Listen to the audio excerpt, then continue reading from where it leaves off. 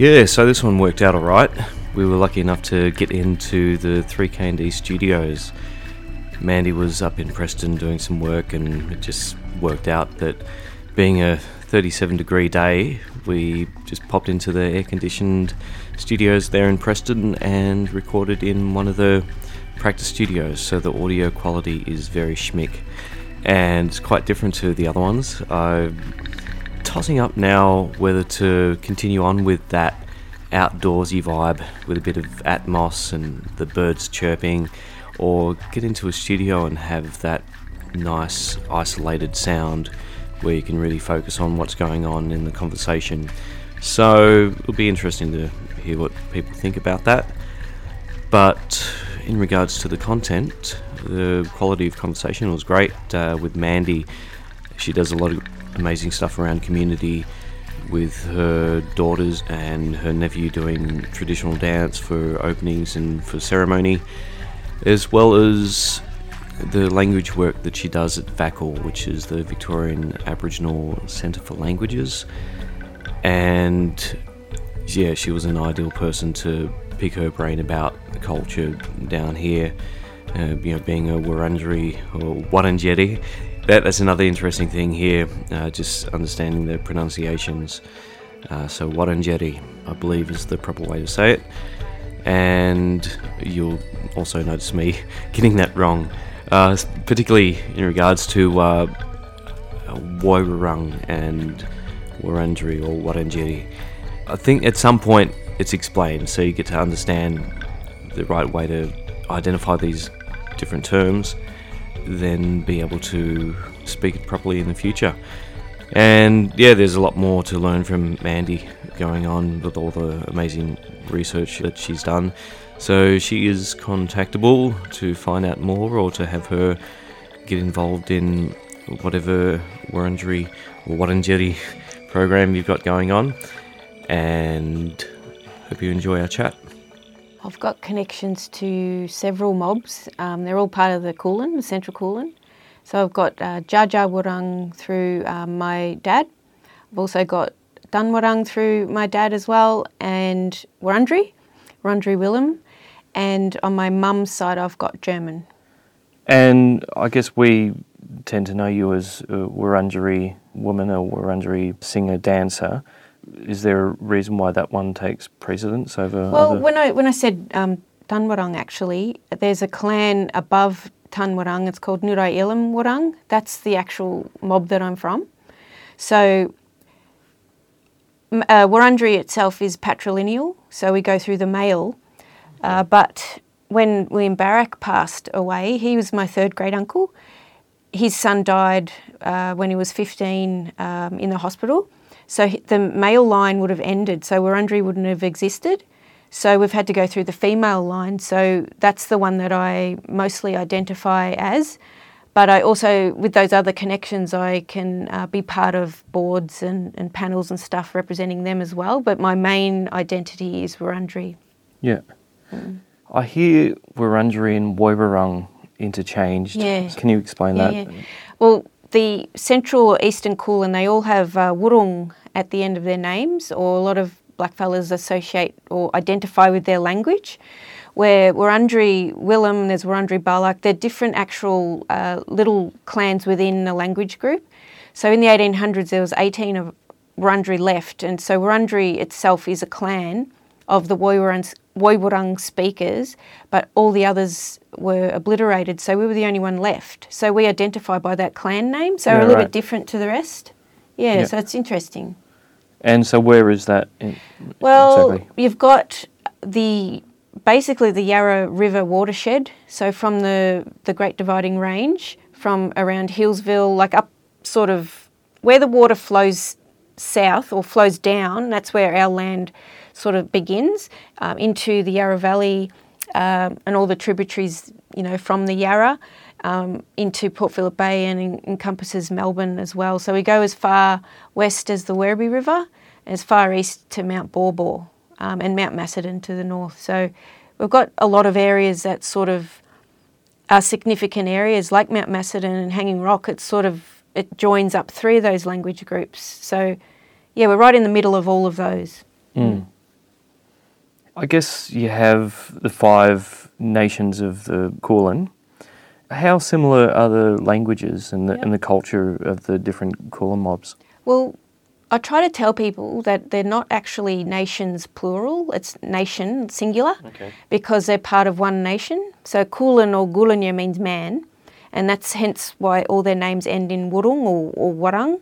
Yep. So say, for example, you talk about Bunwarang, we share 80 to 90% of grammar and language. The Tanwarang as well. And then, but once you sort of head more west, like Botharong and Jajawarang, the languages start to get the word endings that are more associated with the Western Kulin of Western Victoria. So a lot of the words end in like ich, ITJ, where we are less likely to use those word endings. So the geographic distance between where Wurundjeri is to where you say Geelong, sort of heading into the Gunditjmara area, it starts to develop into less similarities than with us. So geographic location defines those similarities. Yeah. So for example, like Gunai in Gippsland, we share maybe I think 20% of similarities, and there's reasons that we do share language that far away because of the mission period where people were taken from Corranderk to Lake Tyers to Lake Conda, all the different missions and reserves. So they took their language with them even though they weren't allowed to speak it. Yeah. They would still know little bits and pieces, and traditionally you would marry and you would learn your husband's language and speak only your husband's language. So, but you'd still know your mother tongue. Yep. So it is common to have 10 languages in you, like you could speak them fluently way back. Yeah, wow. And so how was the knowledge of these languages kept? Were they written down by white fellas, or was it passed down well enough through the... I suppose in Victoria and southern states of Australia, a lot of the language that has remained is, swear words or munna or mum, little words like that, that sometimes, a lot of the times has developed into Aboriginal English, which is a recognised dialect of English. So you may speak, it's almost like speaking English in an Aboriginal accent, but it's it's not a slang language, it's recognised with its own grammar structure. So I think the way that it was recorded down for us, because there's at least 2 generations of my family that weren't allowed to speak and didn't know language. So it was recorded down by mission and reserve managers. As you go more into, say, Gunditjmara area, was more written down by the German Lutheran sort of church structure over there.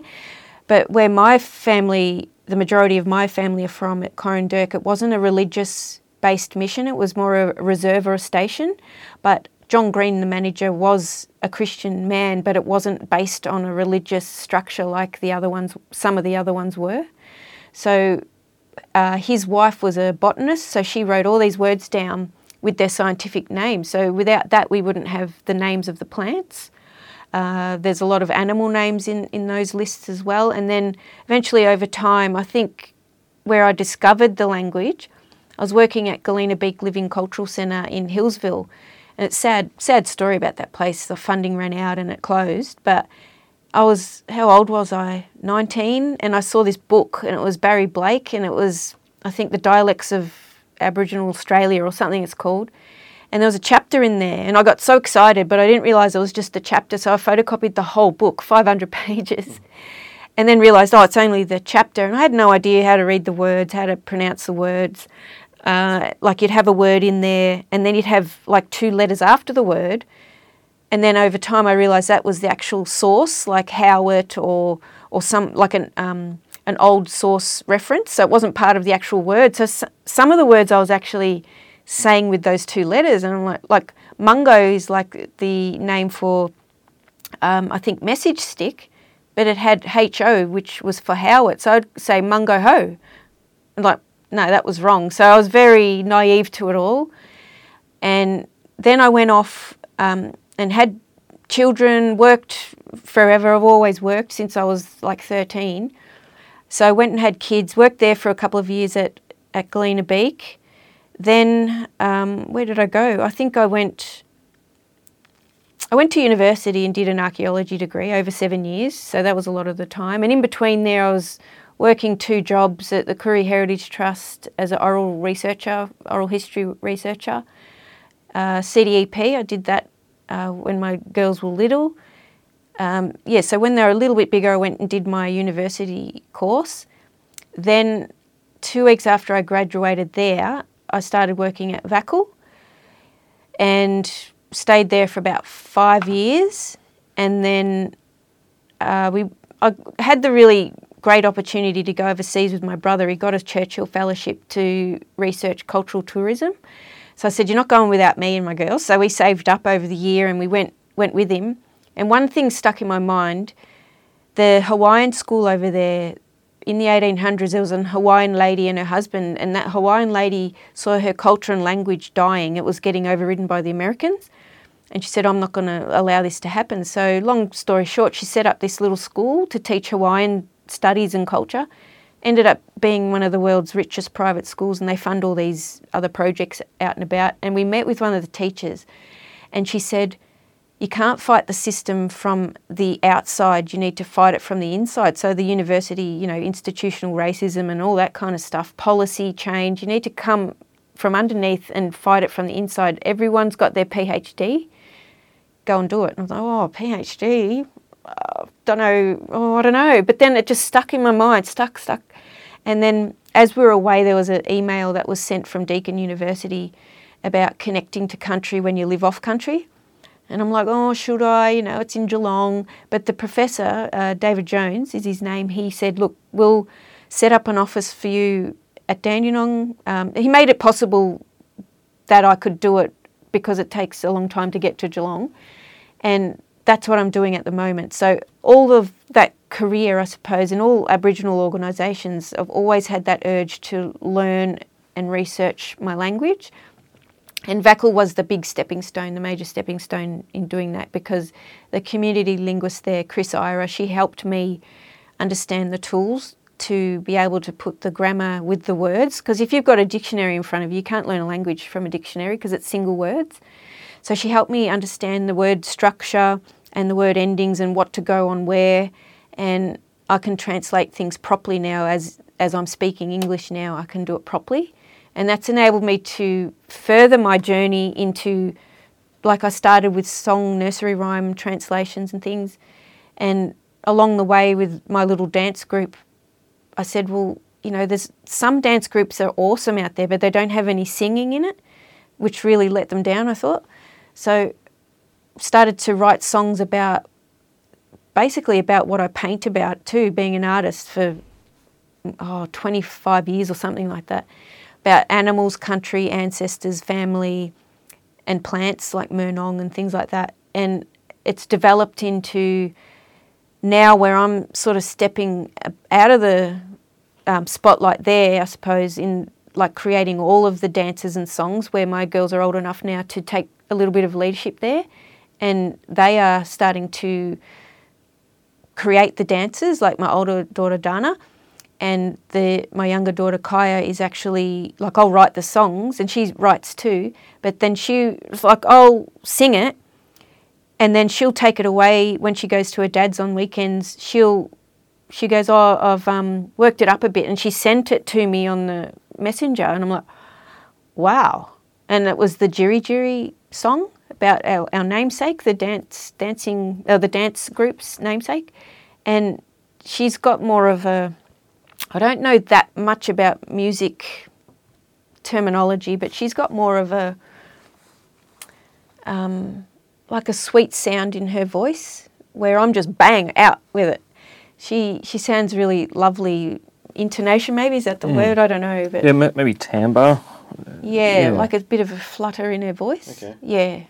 Yeah. So she's taken that on, and she loves, not sitting back, and she likes getting out there and involved and making change and for everyone, and making Victorian Aboriginal culture out there. And she's they both are very proud of putting it out there to everyone. And I suppose one example of that would be Tanderrum this year, and the previous years too, where we were under the artistic control by Ilbidri.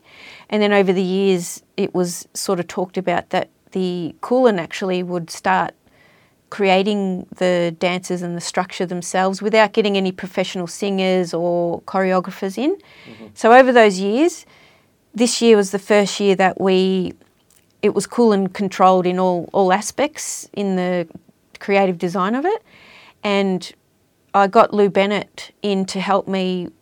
We found this old William Barrack recording of a song. There was about 3 or 4 of them, and one of them was the Corroboree song, it was called. And I got the linguist at VACL to translate it. She sent me some paperwork on Stephen Morey, I think his name was. He translated it. And what it occurred to me and Lou at the same time, that it's actually a songline for the wetlands of Victoria. So having that archaeology and geology background, I kind of knew about all the wetlands that stretch right across Victoria. So you've got the pelican, there's 2 words, Burndangala and Wudjil, the 2 names for pelican. So Wudjil is the Woiwurrung name and Burndangala is Western Kulin. So obviously, you know, when like Lake Eyre fills, the pelicans just all migrate there, and that's their instinct. So they travel a long distance. And then they're the males in our story, in our creation stories. And then you've got the Gunnawara and Genanwal, the duck. The duck is Genanwal and Gunnawara is a black swan, and they're female in our creation stories. So we adapted that song into the roles of the men dancing and the women dancing. So my nephew Damo helped the men dance strong and stomp strong, and my girls did the female version and taught the women how to dance. So it was more of instead of a performance as such, because that's what it's kind of been over the years, over 5 years I think it's been, it was more of a ceremonial chant and really making Aboriginal culture present, relevant and in your face in Melbourne, where you think there's buildings and everything, but we look at it differently. It's got all these different layers of country. Like we've got country that you would associate with what you're standing on the ground with your feet. There's about 6 layers of country that are all associated with language and culture and dance and all of that stuff. So you've got the Bik Ut is the country that's underneath the ground where everything begins. Life begins under the ground. Then you've got the Banyot is the water country. And then you've got the Bik Dui is the ground that you walk on with your feet. You feel it with your feet, put the mud between your toes. Then you've got the Wurul Wurul Dui is the wind that we feel. So it's sort of going through our body, our feet, below our feet, and then we can feel the wind around our bodies. Then you've got we've got the Murngmut Dui, that's the wind country. And then above that you've got the Wurul Wurul Dui is the wind, is the sky country. So all these layers are connected. You can't miss one or else it will be an incomplete picture. And then above the sky country you've got Darangalk, which is the cosmos, all the stars that are linked to all our creation stories. So you can see all elements of that in dance, language and song and culture. And going back to the language like definition of certain things, all this cultural knowledge is embedded in names, like place names, like Toorak is reedy swamp, you know, but Darangalk Darang is like tree and Gulk is stick and Biik is country. So Bunjul's home, our creator, is Darangalk Biik is the forest country above the clouds. So what we see physically is reflected up in the sky. So it's all one element, but all different elements inside it. Yeah, so how do you know all this stuff? Where did you get this knowledge? Well, like I said, there was a couple of generations that didn't have the opportunities to get access to knowledge. Me and my brother are the same. He's just a male version of me. We grew up in a house full of love and support, mum being German, dad being Aboriginal, but there was always one thing missing, and it sort of left a hole in our identity. And me and my brother are the same. At school we were targeted for being Aboriginal. So the journey of research, at finding out as much as we could, no matter where we were, we'd always try to grasp onto any knowledge that we could find, and it's all self-driven and all self-taught. Yeah. Yeah, wow. And then you write your own songs for your dance group with your girls, and what do you choose to write about? Well, like in the name of our dance group, the Jitty Jitty, the Willy Wagtail, like it's that, like, cultural knowledge embedded in names. Like Jitty Jitty is the sound it makes when it's dancing. And a lot of the dances are honouring those creatures, the creation spirits. But the Jitty Jitty one in particular, we looked at the bird, we saw how he danced, we saw he's got these little white stripes on his cheeks that look like ochre. So in the words, it reflects what the observations have been. Like in the start of it, it's about he's come from a long time ago to teach us how to dance, because he's a little dancing bird. He's taught us how to decorate our bodies with the white ochre on our face. He's taught us how to embrace his dances and teach others. So the dance itself has my two girls at the front doing the specific moves, while all the other dancers in the back are doing a totally different move, but it's a symbolic way of showing that the two girls at the front are the Jitty Jitties, teaching the other younger ones. And not necessarily younger, we've got older women in there too that are just new to dance and new to language and culture generally. So the way that came about was Tanderrum again. It's been a really good stepping stone, and it's been a snowball effect as well. It's really helped the communities gain cultural confidence. So there was a few family members that wanted to be involved, because I nag them every year, come and dance with us, come and dance with us. Some didn't want to dance, but they chose to sing, which was amazing. So we've got 3 groups represented in Wurundjeri, and all 3 families were represented this year. And I think by engaging that teaching and learning to other Wurundjeri people, we've got a much bigger dance group now. And we've actually been really, really busy with our bookings. So there was one time when a lot of things were happening, and my cousin said, there's this dance booking for this special event. And I said, I can't do it, I'm doing something else. So what we've had to do is record the songs, because they know the dancers now, and they went to this event with my brother doing the cultural speaking and welcome and all that. They did it to my recording. So it's really awesome, because that means they're confident enough to get out there and show the world that they're kind of, I've been sitting and working in Aboriginal organisations or whatever, but now I'm out here with my children, with my nieces, and dancing with them. It enables them to, like some of the younger kids said, we're not dancing unless their mum dances, so they force their mums to dance with them. And they've come back to me and said that they go to school and they talk about what they do, they talk about the dances that they do, they talk about Tanderrum, and it breaks down those, stereotypical, possibly racist structures that are in the schoolyard by making Aboriginal culture between the kids something that's not scary or different but beautiful, and it gives them confidence to speak. Some of the kids have really blossomed. One in particular was very, I suppose, she wasn't out there with the cultural stuff, but now she's like everything's culture at school, at home.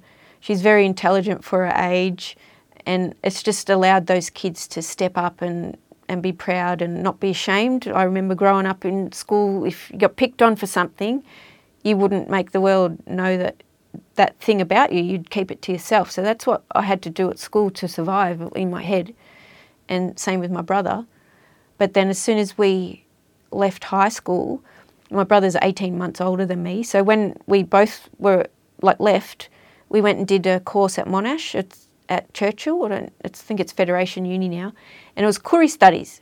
And this is something that sticks in my mind. I had to do a biography, and I just remember thinking, I know exactly where I'm from, I know my family connections, I know my country, I'm very privileged, so why am I hiding behind all of that to fit in with people I don't even like?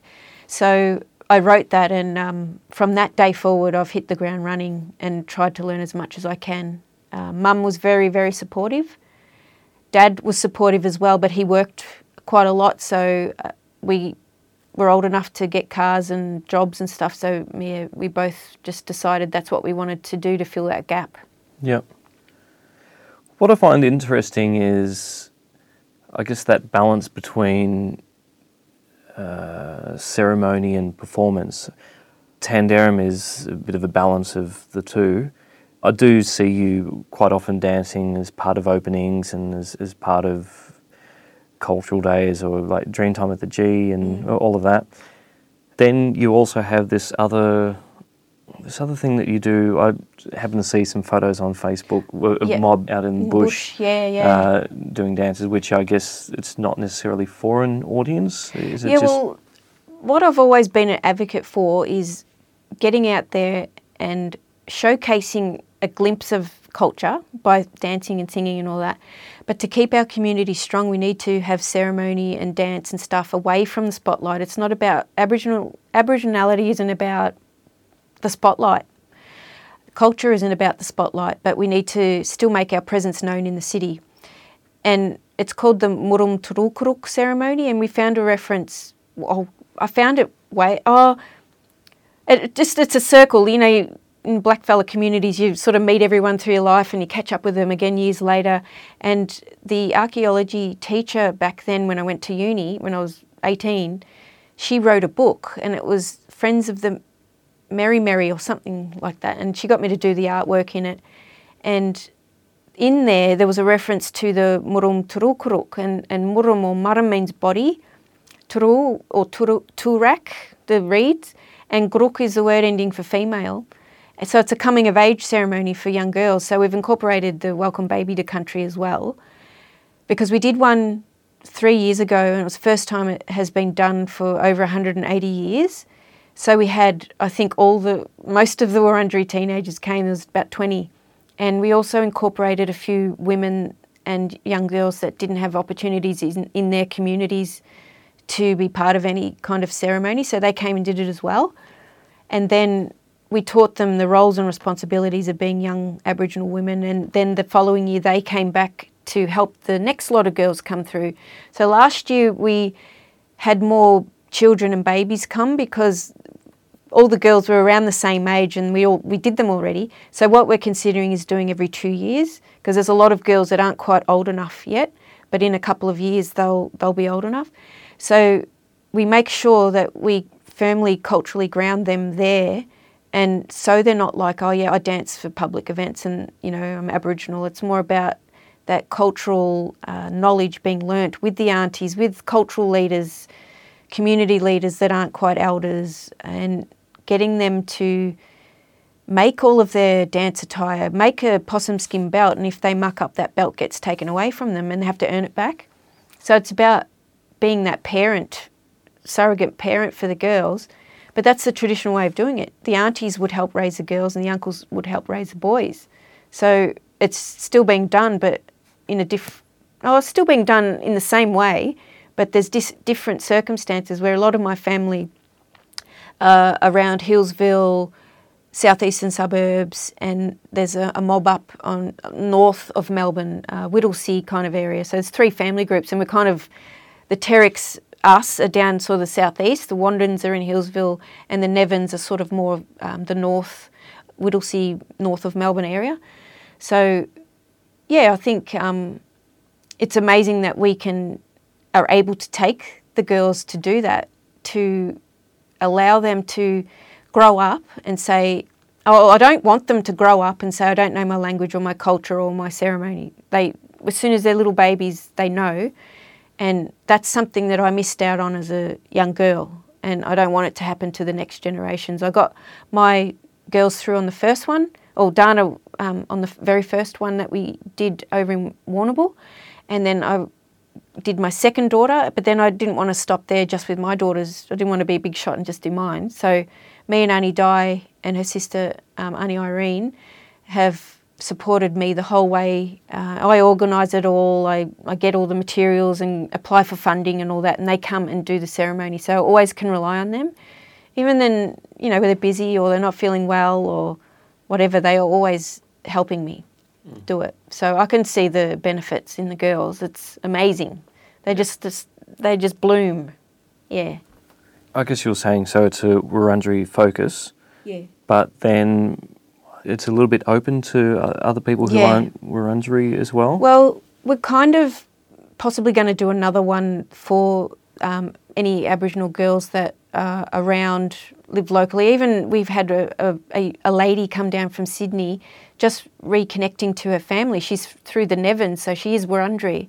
But she came down and she was so overwhelmed emotionally by it all that she could be part of a ceremony because she's in Sydney. She's disconnected. So I think, being able to offer that to people that haven't got access to it is so strengthening for them, but also for us to be able to give that to them. And just on the way here, in the last couple of days, we've had people contact me for girls that are in care that want to be involved in cultural activities. So I've just said, bring the girls along to our dances, and if they want to, that's how we learn and teach the other girls. We just bring, like NAIDOC week was a baptism of fire for one of our dancers. She'd never danced before, but I said, come to the dances. These are our dances. They're easy to do, but then you freak out a little bit if there's a big crowd and all that. But she got it within a couple of days, and now she does all the dances. So these girls that are in care can be part of it as well. So it is Wurundjeri, but we open our arms to young girls that don't have the opportunities. Mm-hmm. Yeah. So with your taking the lead on a lot of these cultural activities, and is there somewhere where you get your guidance from in regards to knowing that you're going through the right protocols, that you're doing things the right way culturally? And I believe I'm doing it correctly, but in every community you may have people that are a bit sceptical or non-supportive, which I've had all my whole life, so I've grown a thick skin, and they don't realise it just makes me want to do it more. And I can see, like I said, see the benefits in the young girls and how it helps them grow as young women. No one's going to tell me that I can't do it. And if I've got the support of those two elders, that's enough. I can't go out and do the ceremonies myself. I'm not an elder. But if those aunties weren't there, I couldn't do it. But thanks to those two aunties, we can. Mm. Getting back to Tanderrum, where there is that balance of ceremony and performance, and I guess over the years it has changed a little bit. Where do you find that balance? As a performance, it's amazing for spectators to watch, and I think it's an integral part to have the narration happening. And through the years, like at times, me and the girls will just sit there and watch every year's one after another, and realise the very first one was slow, the next one was a bit quicker. There was not much narration in the first one, and I'm watching it as an observer because I wasn't part of the first one. I'm thinking, because I work in tourism, like tours, and I work in everything. Basically, it feels like everything. So I sort of get my head around a lot of different things. So I try to look at things from their perspective. And the first one didn't enable them to fully understand the story, because the narration didn't describe it in depth for them. And I'm thinking there's a lot of international tourists that stay in the CBD, because we were talking to the Tourism Victoria mob a couple of years ago, and they said the majority stay in Melbourne now. They may go to the sanctuary or whatever, but you need to make that culture relevant and present in the city, like I said earlier. So it's developed over the years where the narration has improved. The dancers have been developed by the mobs and been assisted with professional singers and choreographers. But this year, the narration, I pretty much 95% wrote the narration of everything, and sort of looked at last year's one and changed it up. I didn't want it to be the same. The stories behind it all, and the Wurundjeri part of it. So the other mobs, they kept their narration. I didn't touch their narration for their songs or anything. And I believe it was a good balance between performance and ceremony, because the first dances were a welcome dance. So that is obviously for an audience. And then, but it also has that traditional cultural root to it as well. But I think the finale dance needed to be a chant, where I've seen a lot of dancers around the place, and some of them, like especially the men, they don't sing as such, but they have like a chant and a beat and that grunt, which I won't do because I'm not a man, but a group of them doing that like you get like goosebumps watching how strong their presence is. And I thought we need the men to do that, and we need the women to dance there. They sort of float across the sand. They've got that different style. And I believe that needed to be done this year to have that balance between the ceremony and the performance. Because obviously in the middle of the city, you're getting people coming in to watch a performance, but I don't like to make it simply a performance. It has to have all that cultural stuff embedded in it. Yeah. I guess with Tanderrum and with other things that you do with the Wurundjeri traditional games and such, there is that element of opening up to the audience and then having them be a bit more involved in dance and some traditional practice. How do you navigate the balance between sharing culture but then also keeping it for Wurundjeri people only? I think if you're a person inviting someone else to do something, then your arms are open to sharing with them. But if people are, appropriating your songs or your dances, then that's a no-go. But an example of sharing culture is enabling people in the audience to join in dancing or whatever, or the traditional games, getting them to get that knowledge first and then have a go at throwing a spear and boomerang, but getting that cultural understanding first. An example of we danced with the dancing, I talked about the Jitty Jitty dance to the audience of the Oz Dance Awards at the Art Centre, and we went in there and we sort of talked with the organisers and said, how can we get audience participation? And I talked about, it's a women's group, I can only talk to the women and show the women and stuff like that. So what we ended up doing, we got all the women to stand up in the audience, and we got the men to do the beat with their hands, and all the women in the audience did the dance moves to the Jitty Jitty dance. And it was amazing because everyone was laughing, getting it wrong, but I made sure I told them the significance and the meaning of it before we did that. So I think that's where the balance is struck, where if someone says, we're dancing, I'll come and do a kangaroo, then there's no cultural knowledge transfer there. You've got to include them in the entirety of the story, not just I'll come and dance an emu. You connect that emu to a story. We've got a story about the emu sisters, the stars and things like that. So you can talk about the creation stories that are related to that particular animal, and then you can invite them up to dance. So I think that's where that balance is struck. Yep. And then what about language? I've heard in some schools they teach Woiwurrung. Yep. Yeah, just wondering about your feelings of other people who aren't Woiwurrung. Yeah. In not even Aboriginal speaking Woiwurrung language. Well, there was a girl that came up to me at the Murnong harvest in Coburg a few weeks ago, and she came up and said, what did she say? She said, Womanjika, Bagaruk, Marambik, Marnang, Binjuru. She said, hello, I'm a girl and I'm 7 years old. And whoa! And I said, you're from Thornbury Primary School, aren't you? And she goes, yes, because I started that up. I worked on the organising group for setting up that Woiwurrung language program. So we had a LOTE teacher, an Aboriginal teacher, Phil Cooper Jr. We had a linguist from VI and myself. So we worked every Monday to work the program out, create the resources, and we taught the kids. Phil taught the kids and I stepped in when he couldn't. So by him working with me, because he's not Wurundjeri, he got the go-ahead to do that because he was talking through me, sort of like I was giving him the stuff to teach. If he went and did it himself, obviously he'd get in trouble, or anyone else.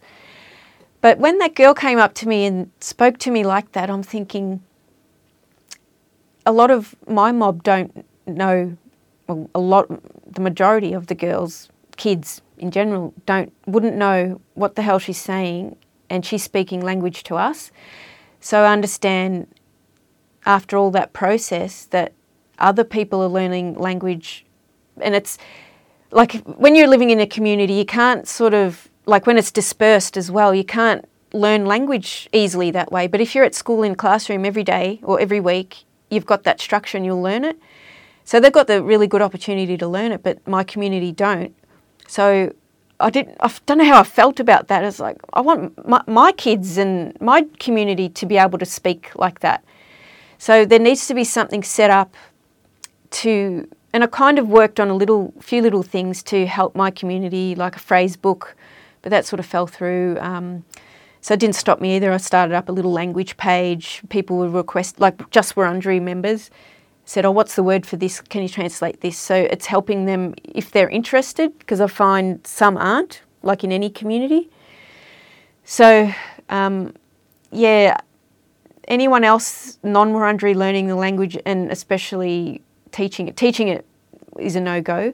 But learning it and speaking it before my community, it doesn't sit well with me. She was a beautiful little girl and it wasn't her fault or anything. But the program went for about 3 years and then it all sort of disbanded, but they've still got the resources there. So another Aboriginal teacher still teaches the stuff that's already there.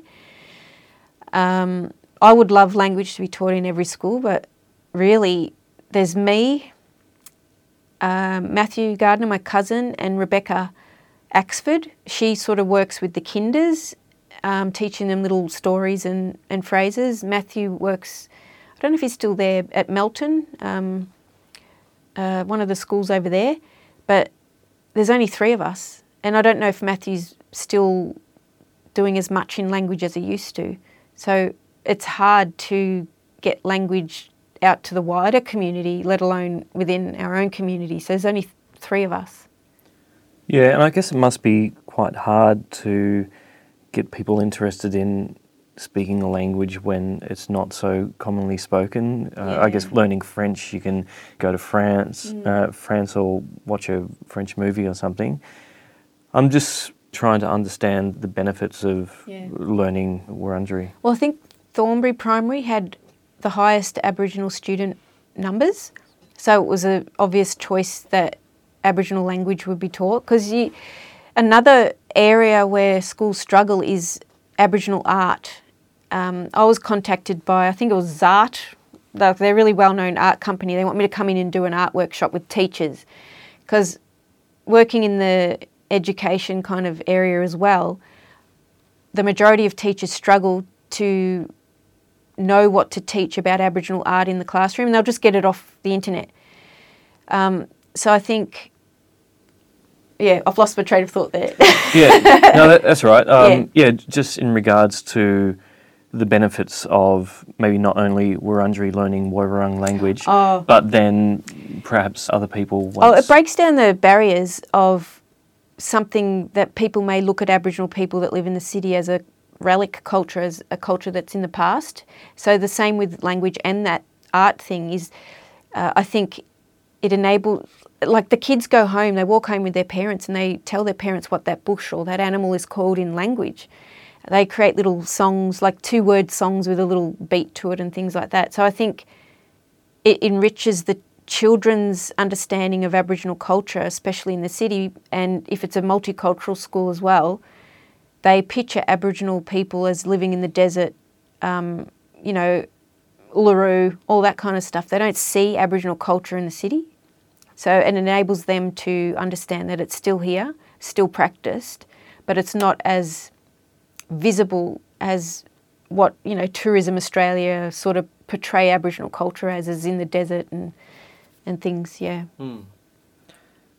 Something that I find would be difficult in re-establishing language is finding that balance of there being words that you want to be able to speak just like mob spoke before whitefellas got here, but then also acknowledging the fact that it would have changed. And I even notice just around town here there can be different pronunciations for Bunjil, Bunjil, Wamajika, Wamajika, different. It's like tomato, castle.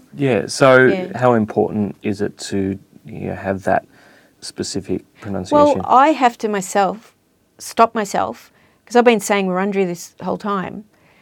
I've got to say Wurundjeri.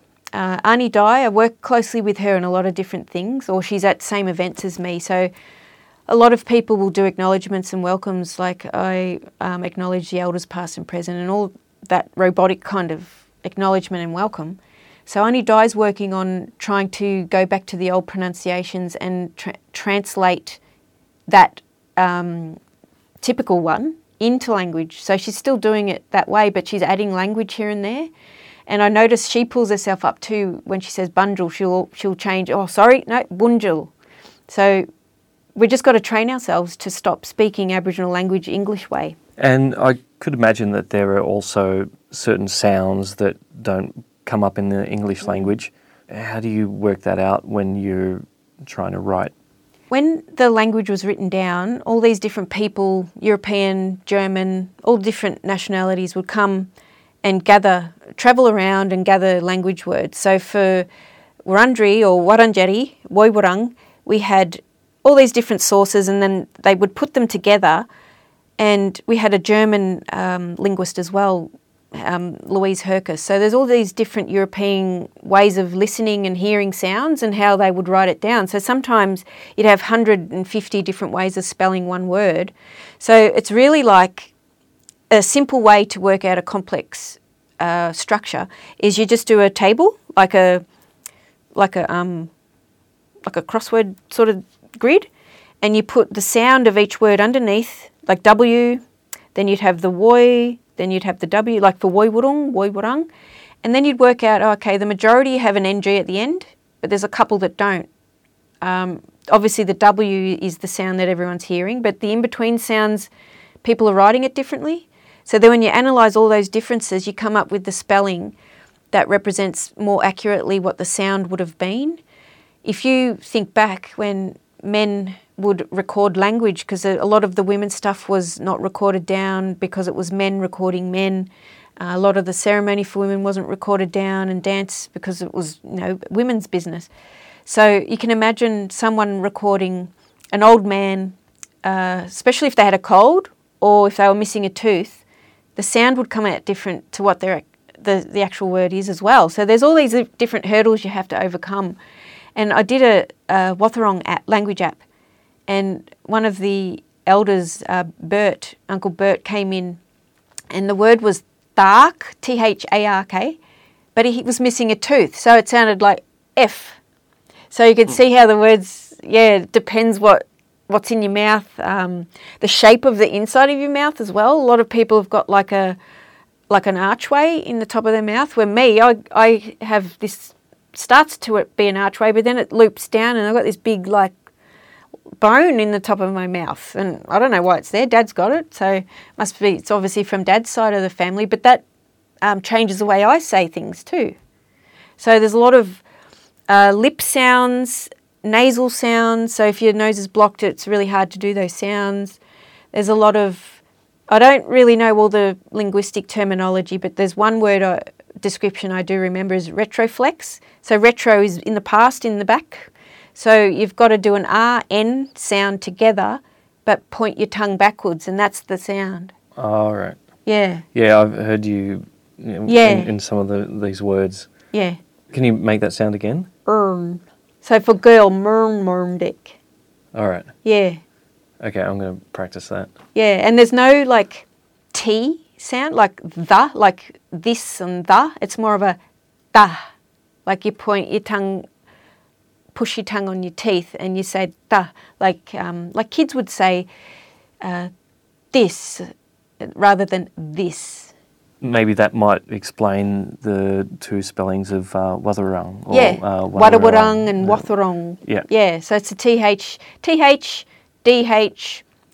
the G and the K, they're all interchangeable. Like you'll hear Gunai or Kernai. It's the same word, but people have chosen to identify or write down the K version. Some have chosen the G version, but it's a sound in between. It's Gunai. So how do you write?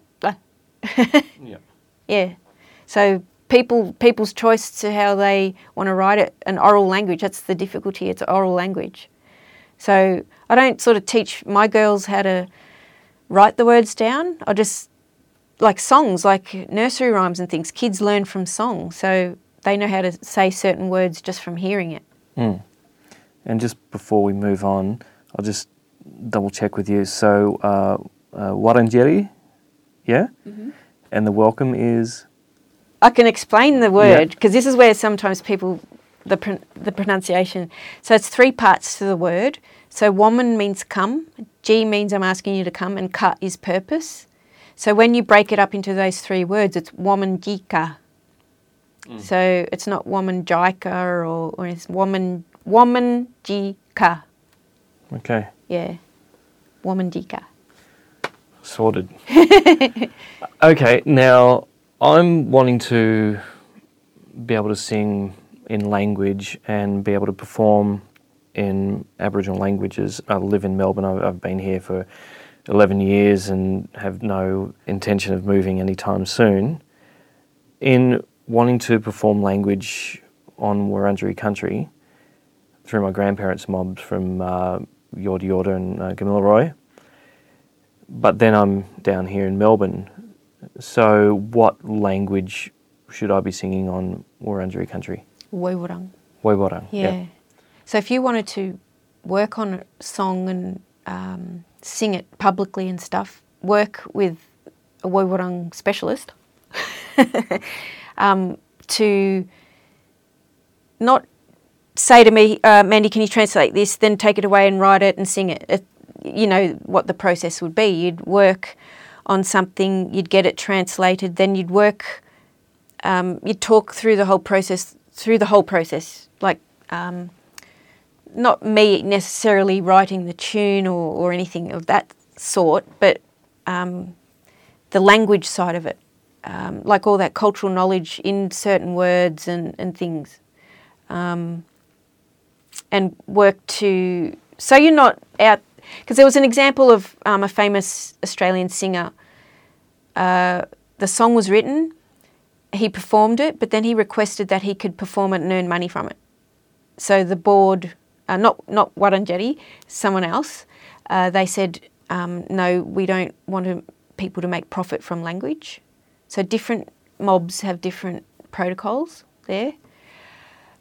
I can't speak on behalf of Wurundjeri Council either on that, but me being Wurundjeri would enable me to work on projects collaboratively with artists, because I don't need permission to speak my language. A project that's coming up next year with Lou Bennett is at the Abbotsford Convent. We're going to be working on these soundscapes, like a tour kind of thing through the grounds of the convent when she recovers, and have song and language and that in there, but she's working with me, so it's all good. And I think the whole project was approved by the council anyway. But yeah, working alongside the person that specialises in that language, I think, is the key. Yeah. And when you perform on other people's country, singing in Woiwurrung, are there particular protocols that you have to follow before we dance at Rainbow Serpent Festival for the last few years, but I've also got connections to Jaja Wurrung there, so it's fine. But I always acknowledge the people and thank them for allowing us to dance and sing on their country. Like up at Dance Rights, I acknowledged the Gadigal, and I was quite surprised. There was 18 dance groups, a lot of Torres Strait groups, a few mixed groups, a lot of women groups with a lot of numbers in the groups, like 20 to 30. We were a really small group. And I was the only one that gave the traditional custodians a gift. And I was quite surprised at that. Like, oh. And Rhoda Phillips, is it? Roberts? Yeah, Rhoda Roberts. Yep. I emailed and said, I want to give a gift. Is there any opportunities to do this? And she goes, oh, well, maybe before the finale or, the finals or whatever. And, I was quite shocked that I was the only one that gave a gift. Okay. Well, so it was just a possum skin thanking them for allowing us to dance on their country and stuff. But another thing that surprised me, there was no Gadigal elders there. I said, oh, is there any Gadigal elders here I can present this to? And there was none. So it made me think, oh. Okay. It was a bit strange. Yeah, right. Yeah. No like Gadigal people. Like I put it out there for a couple of minutes and nah. So I just gave it to the judges. Is that because there aren't any around? Or? I think it made me think, I don't know what Rhoda's mob is. I'm not sure. Bunjalung, I think. Oh, see, I'm not sure, like, made me think, were they involved in the process or... Yeah, I'm not sure of the stats of the population either, so I'm not quite sure there. I just thought it was unusual. Yep. Yeah. Because I've never heard that they're not around. Yeah. Yeah. Like you hear Tassie all the time, but there's still descendants, of Tassie. Mm-hmm. So, yeah, it was quite strange. But anyway, yeah. Yeah, and I guess going up there and seeing a whole lot of mob dancing from all different parts of the country, was there something that you found unique about your own dance that you were able to bring to the cultural landscape of Australia? I think we were the first Victorian representatives, but I saw Wayne Thorpe there too. So this was the first time they had Victorians represented. And a lot of I think the difference between our performance and everyone else's is I talk a lot and I had to get up and explain very quickly, not like my usual ones, and say this is the significance of this dance. But I focused more on, we were nearly gone in the 1800s, 18 of us left, we're still here, we're still strong, and we're representing Victoria. So really, like getting the crowd pumped up to make them think, oh wow, Victorian culture isn't gone. People say, oh, language is dead. If something's dead, you can't ever wake it up. So you just say it's sleeping and we're waking it up.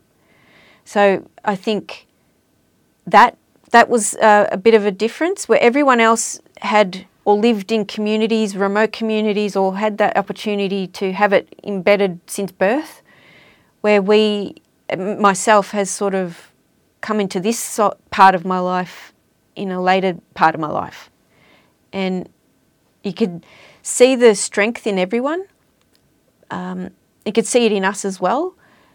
So we weren't up there sort of doing everything half-hearted or just sort of shuffling through the sand. We did a strong performance equal to the rest. But some of them, they were amazing. I think the Queensland mob won, and how they won, I think they all did shake a leg really fast, like almost like brrr, real quick, and then they joined up. All the men joined up, and they were doing eel or something, the one in the front, and then about 10 of them joined up from the shoulders or the hips and did shake a leg forward like a big serpent. I'm like, whoa! So that was different to our one because we had just the women. But yeah, we so want to get more of our mob up there to represent with more numbers. So yeah, I think being that small number, like we had all the different ages, and the youngest was 6. So yeah, they enjoyed watching everyone else, but yeah, everyone was very strong and very cultural. Yeah. So I said from one city, capital city, to the other capital city, Sydney. Yeah. I'm curious as to where you strike the balance and where you decide whether it's appropriate and not appropriate to use didgeridoo or yidaki with performances. Yeah, well, as you know, I got Damo, my nephew, playing it, but he's got permission from one of the custodians of it to play it with us. So that's one error I did in Sydney. I forgot to, because I was thought I have to talk quick, I'll talk too much. I forgot to actually say that, and Damo said, I felt a little bit uncomfortable because you didn't say that, because everyone knows that, it's not from Victoria, but because he's got that permission, he feels culturally safe to play it. Mm-hmm. Yeah, but up there I should have said it, but I was just all hyped up about it. It was just awesome up there. Just meeting everyone and sitting with them on the bleacher things, and I said, oh, where are you from? Oh, we're from Melbourne, and just worked out that some of us knew each other and some were Gunditj Mara from Victoria but dancing for the Queensland mob, and it was just really welcoming that way. Yeah. When you're working on language, and I guess you're doing work with young mob and sharing culture with everyone, is there a dream that you have going into the future, maybe generations into the future, in regards to Woiwurrung and Wurundjeri culture being used and being a part of the landscape amongst Aboriginal and non-Aboriginal people? Something that's starting to change is that culture shift of including Aboriginal culture more past the tokenistic, let's put an artwork here and leave it like, the Common Ground or Birrung Ma. Beautiful artworks, but there's no signage. So things are starting to change now. With my course, I'm under architecture and built environment. I'm in that school. So we've just put a proposal in for the Lake Windaree Park in Ballarat, exactly on that topic of the visual landscape, but also having that cultural landscape embedded in planning rather than we're going to plonk a sculpture just there. It's actually before artists get commissioned. It's the planning of that area saying, right, this has got to include this. So we've just got it, so we haven't planned it out properly. But that is starting to change and have that cultural context. And even with me working on that, I can't go and say, oh, well, I think this should involve this thing themed on men and themed on women and children or something like that. Because it's not my country there, I have those cultural protocols that I have to follow. I have to, if I want language, think that language is a key, which I put in my proposal, I think it's one of the major things, I have to get permission to even put that in there or suggest that. I have to get permission. That's like with anyone, like a piece of artwork, you can't copy the artwork and sell it as yours because it's copyright breach. That intellectual property, that cultural knowledge found in language can't be used just because you're an Aboriginal person.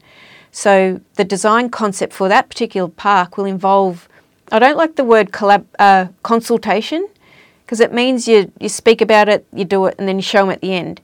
But collaboration is from the beginning, before it even starts, through the beginning, through the process to the end, and more importantly, the process after it's completed. So, yeah, collaboration is the key for anything. And myself, I need to go through those protocols of permission. Like even in my PhD paper, it's on Gunditjmara people, so I'm going to have to start interviewing them this year and then write it up next year. But I can't put any of their language, like I'm not putting my language in it. I'm putting the Gunditjmara language, but I'll be working with Joel Wright to actually get permission to have the subject headings in language and relate to important things throughout it in his language. So it'll be in the front of it. I have got permission from Joel. So it's not me going and looking at a dictionary and putting it in there. So it's for us Aboriginal people as well. But do you see down the track there'll be Aboriginal people speaking fluently or even as a second language Wadawurrung? I hope. You know how you learn language in high school? You remember a few little phrases here and there, and if you choose to, you go to university to really learn it. Or the best way is to fully immerse yourself in language, stop speaking English altogether. That's something that's very difficult to do right now in modern society. So what I started to do was put little notes all over the house for little things, food, water, or I'd say Burun Mangipik, good night my daughter. Or if we'll message when she's not home, if she's at her father's for the weekend, we'll message in language. So little things like that are stepping stones to getting used to using it every day again. So that'll be a long, long process that people use it every day. And that's the problem with revival languages. They sleep because they're not used every day. But once sometimes I actually struggle. I can't remember, instantly, in my brain, I think, I know the language word for that animal. What's the English one again? And that's a good thing because you want to have that language name first. Or you'll drive around and you look outside and you'll say, oh, what's the language name for the clouds or the sky or the plants? And you just randomly just say it out loud rather than, right, kids were sitting down doing class at home of language. We tried that. It was like, nah, this is like school. I'm going to stop it. Or you play games. Animal games it's called alien cards. You get this picture. I think you may have seen it once at the Trust. I did it. And you get an alien picture with 4 eyes and 2 heads and stuff like that. And you say to could be kids or adults, say, you're going to draw what I tell you and I'm not going to use English. So you go through the body parts, say what they are, and then your body language helps as well, and they've got to draw it. So if they draw exactly what the picture you're referring to and it's the same, that means you've explained it really well. If it's completely different and wrong, then my explanation of the body parts was way off. So that's a really good way to learn body parts. So small steps forward, but you've got to keep them consistent steps. You can't sort of stop and go, just forget about thinking about what the language name for this and that is. You've got to keep going because subconsciously, especially with Dana, my oldest one, I thought, she's not really interested in language. But then she'll come out, like just random, any time of the day, I could hear her say a language word. I'm like, yes! I've gotten into her head. Where Kaya just flies with it. She loves it.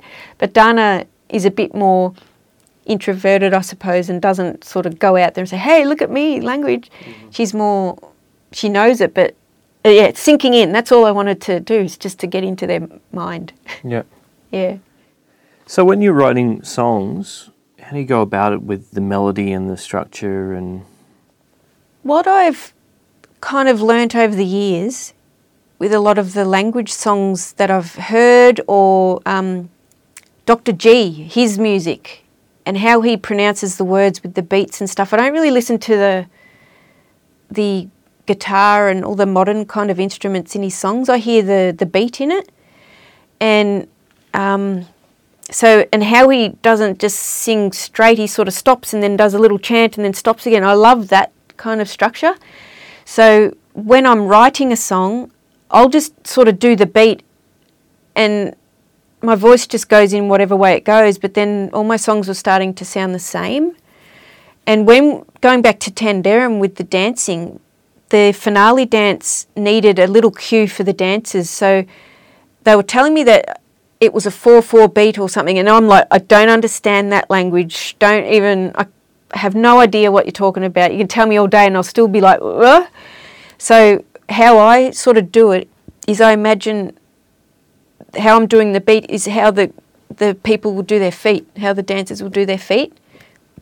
So in the finale dance, we needed some kind of cue in there. So there was one clapstick beat that enabled them to, in their head, right, this is when we're going. And that's kind of how I do it, I suppose. I imagine what the song would be. I can imagine this bit should be fast, this bit should be slow. I don't really know the melody as yet, but I try to focus on the feet movement. Yeah. And then Kaya, on the other side of that, will change the tune to be longer or slower, where mine was, like, as you've heard, is just belts it out. But I'm trying to change in my head the tunes. So it's not like anything else, but I'm trying to steer towards more of that chanting kind of music. And with that William Barak song, it's quite simple and short, but it's sung in the round, or whatever you call it. And it just sounds really good because it's just that simple, like it goes up and then it goes down and then up again. So that's what I want to try to aim for, is that kind of simplicity, but it sounds really good. Mm-hmm. Mm. It's quite easy to find dancers. Like, there are lots of dancers that perform, but there are only so many people that will put their hands up to sing.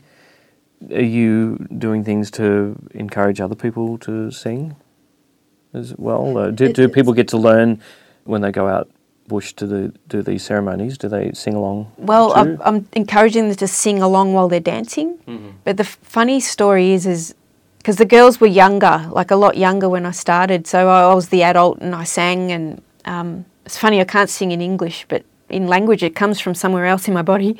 And I stuffed up completely one night at some ceremony somewhere in some town hall. And it was about 8 o'clock at night. And I know after about 6, if I haven't eaten something, I go a bit dembin. I'm just like, ah. I warned the girls. I said, look, I might stuff up tonight because I'm so tired and all this.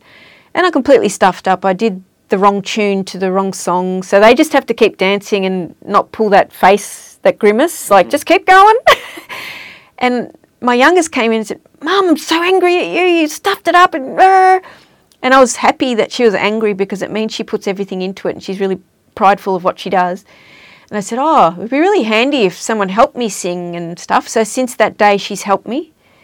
And because I'm so busy, there's just sometimes I just know my brain isn't clicking over at the speed I want it to click over. So she steps in and she'll get up and sing the Jitty Jitty song or stuff like that. So, yeah, I think also with the new dance members, when we do that entry dance where we call out Ngagaji, it was always just me, I've made them, they've got to call it out. So you can see them singing the songs as well. So it's all of us singing. And I noticed that up in Sydney, a lot of the young girls were singing along with the song.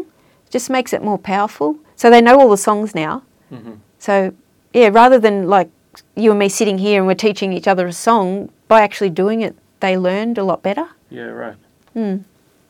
All right, well, just before I let you go, is there a place where people can learn Woiwurrung language or any Kulin languages if they're here and wanting to know more? I think the only way that you could get access, because it's not online for a reason, if the communities choose to release an app or some stories digitally, then that's freely available and you can learn the words. So for Woiwurrung, there's 3 creation stories available on the App Store under the Victorian Aboriginal Corporation for Languages. One of them's like why the koala doesn't drink water, how the platypus was made, and why bats are black. There's 3 of them. Gunditj Mara have a few digital storybooks as well, Gunai as well. Wathaurong Warawurrung have a language app.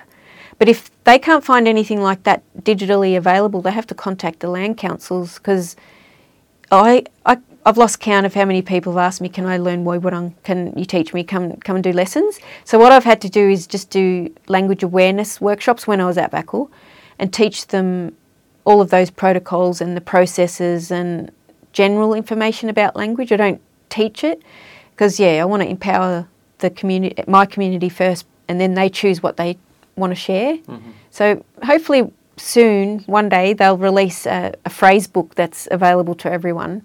Or if they choose, they can just release it to their own families.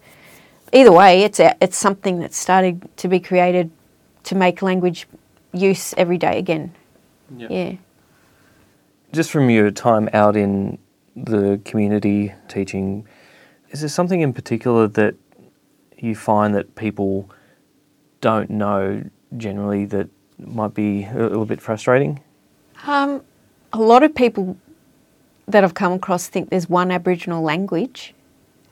Art is another one. They think that we're X-ray and dot art style down here. And I think the most frustrating thing is when referring to Aboriginal culture in southern states, it's always majority of the time spoken about in relic and past tense. A good example of something that was changed was at Pound Bend in Warrandyte. It had all these signs. One of the things was like a bygone era, like really old, like language that was used on these signs. So people reading it would go, oh, Aboriginal people used to live here, or this was traditional land, or Wurundjeri used to own this, blah, blah, blah. So happily that they have been removed, and the councils and Parks Vic worked with me, my brother, and a couple of the elders, I think, to create a self-guided tour, but it had most relevant content, the art style, the plants that were around the area. There's activities on there for the kids to, like how many of these kind of plants can you find, or what tree can you make a boomerang from, and stuff like that. It makes them go, oh, so Aboriginal people are still here. So that's one of the major frustrations. They use past tense all the time. Mm-hmm. Just a question. Sorry, I have numerous questions still, but only so much time. What would be a guide for someone wanting to know when it's appropriate to either have an acknowledgement or whether it's necessary to get someone to do a welcome? I think a lot of organisations do acknowledgements just in their general speech, and that's where it becomes robotic. Acknowledge the elders past and present. Some add, and future. So that's like good. In my case, I get asked to do welcomes all the time, but I say no, it's an acknowledgement as part of the dance performance, or an acknowledgement. Someone asked me, who was it the other day? The Electoral Commission in Parliament House. Oh, can you come and do a welcome? I said, I won't do a welcome, but I'll talk about the significance of leadership and all of that stuff. So they want to have that included in their events and things, and they're just not sure of the protocols of elders or non-elders like me doing it. But I think if they truly want Aboriginal input in their programs, or past that welcome, then they will engage on a much deeper level. Like I just came back from DHHS and they want to launch some artwork next year, but they already said, I've already got an elder to do a welcome and a smoking. So it's up to them how much engagement they want past that tokenistic little speech. So I think it's important to have an acknowledgement in some form, but I think that full acknowledgement, you don't necessarily have to have the smoking or whatever, but an elder is really important to come and talk about, because a lot of the elders do their welcomes in terms of the location or the importance of some sites around here or organisations that have been involved in Aboriginal issues. So they tailor their welcomes to accommodate that. Much better than just a quick one at, the CEO of a company says acknowledge, because they don't get that cultural connection there, to pass that tokenistic hurdle. Yeah. All right, so are you saying that only elders do welcomes? Yeah. I wouldn't do a smoking, but I know my brother does the welcome. He's actually an elder, and he gets his sons to do the fire. So I think that's completely fine. But if, say, his sons would do a welcome and the smoking, that wouldn't be all right because they're not elders. That's my how it sits well with me. An elder has to do that welcome. All right. But in other cases, an acknowledgement, because I get asked to do a lot of acknowledgements, but it's mainly part of the dance group. Yeah. And at what point do you feel that you would be an elder? How would you know? To be honest, I don't really want to be an elder. Okay. Growing up with a lot of hurdles, I think the next generation of elders as such, I'm quite happy to just sit back and do what I'm doing. I don't want to have that title because sometimes that title may get to a few people's heads. And I want to stay meek, mild and humble and do what I'm doing.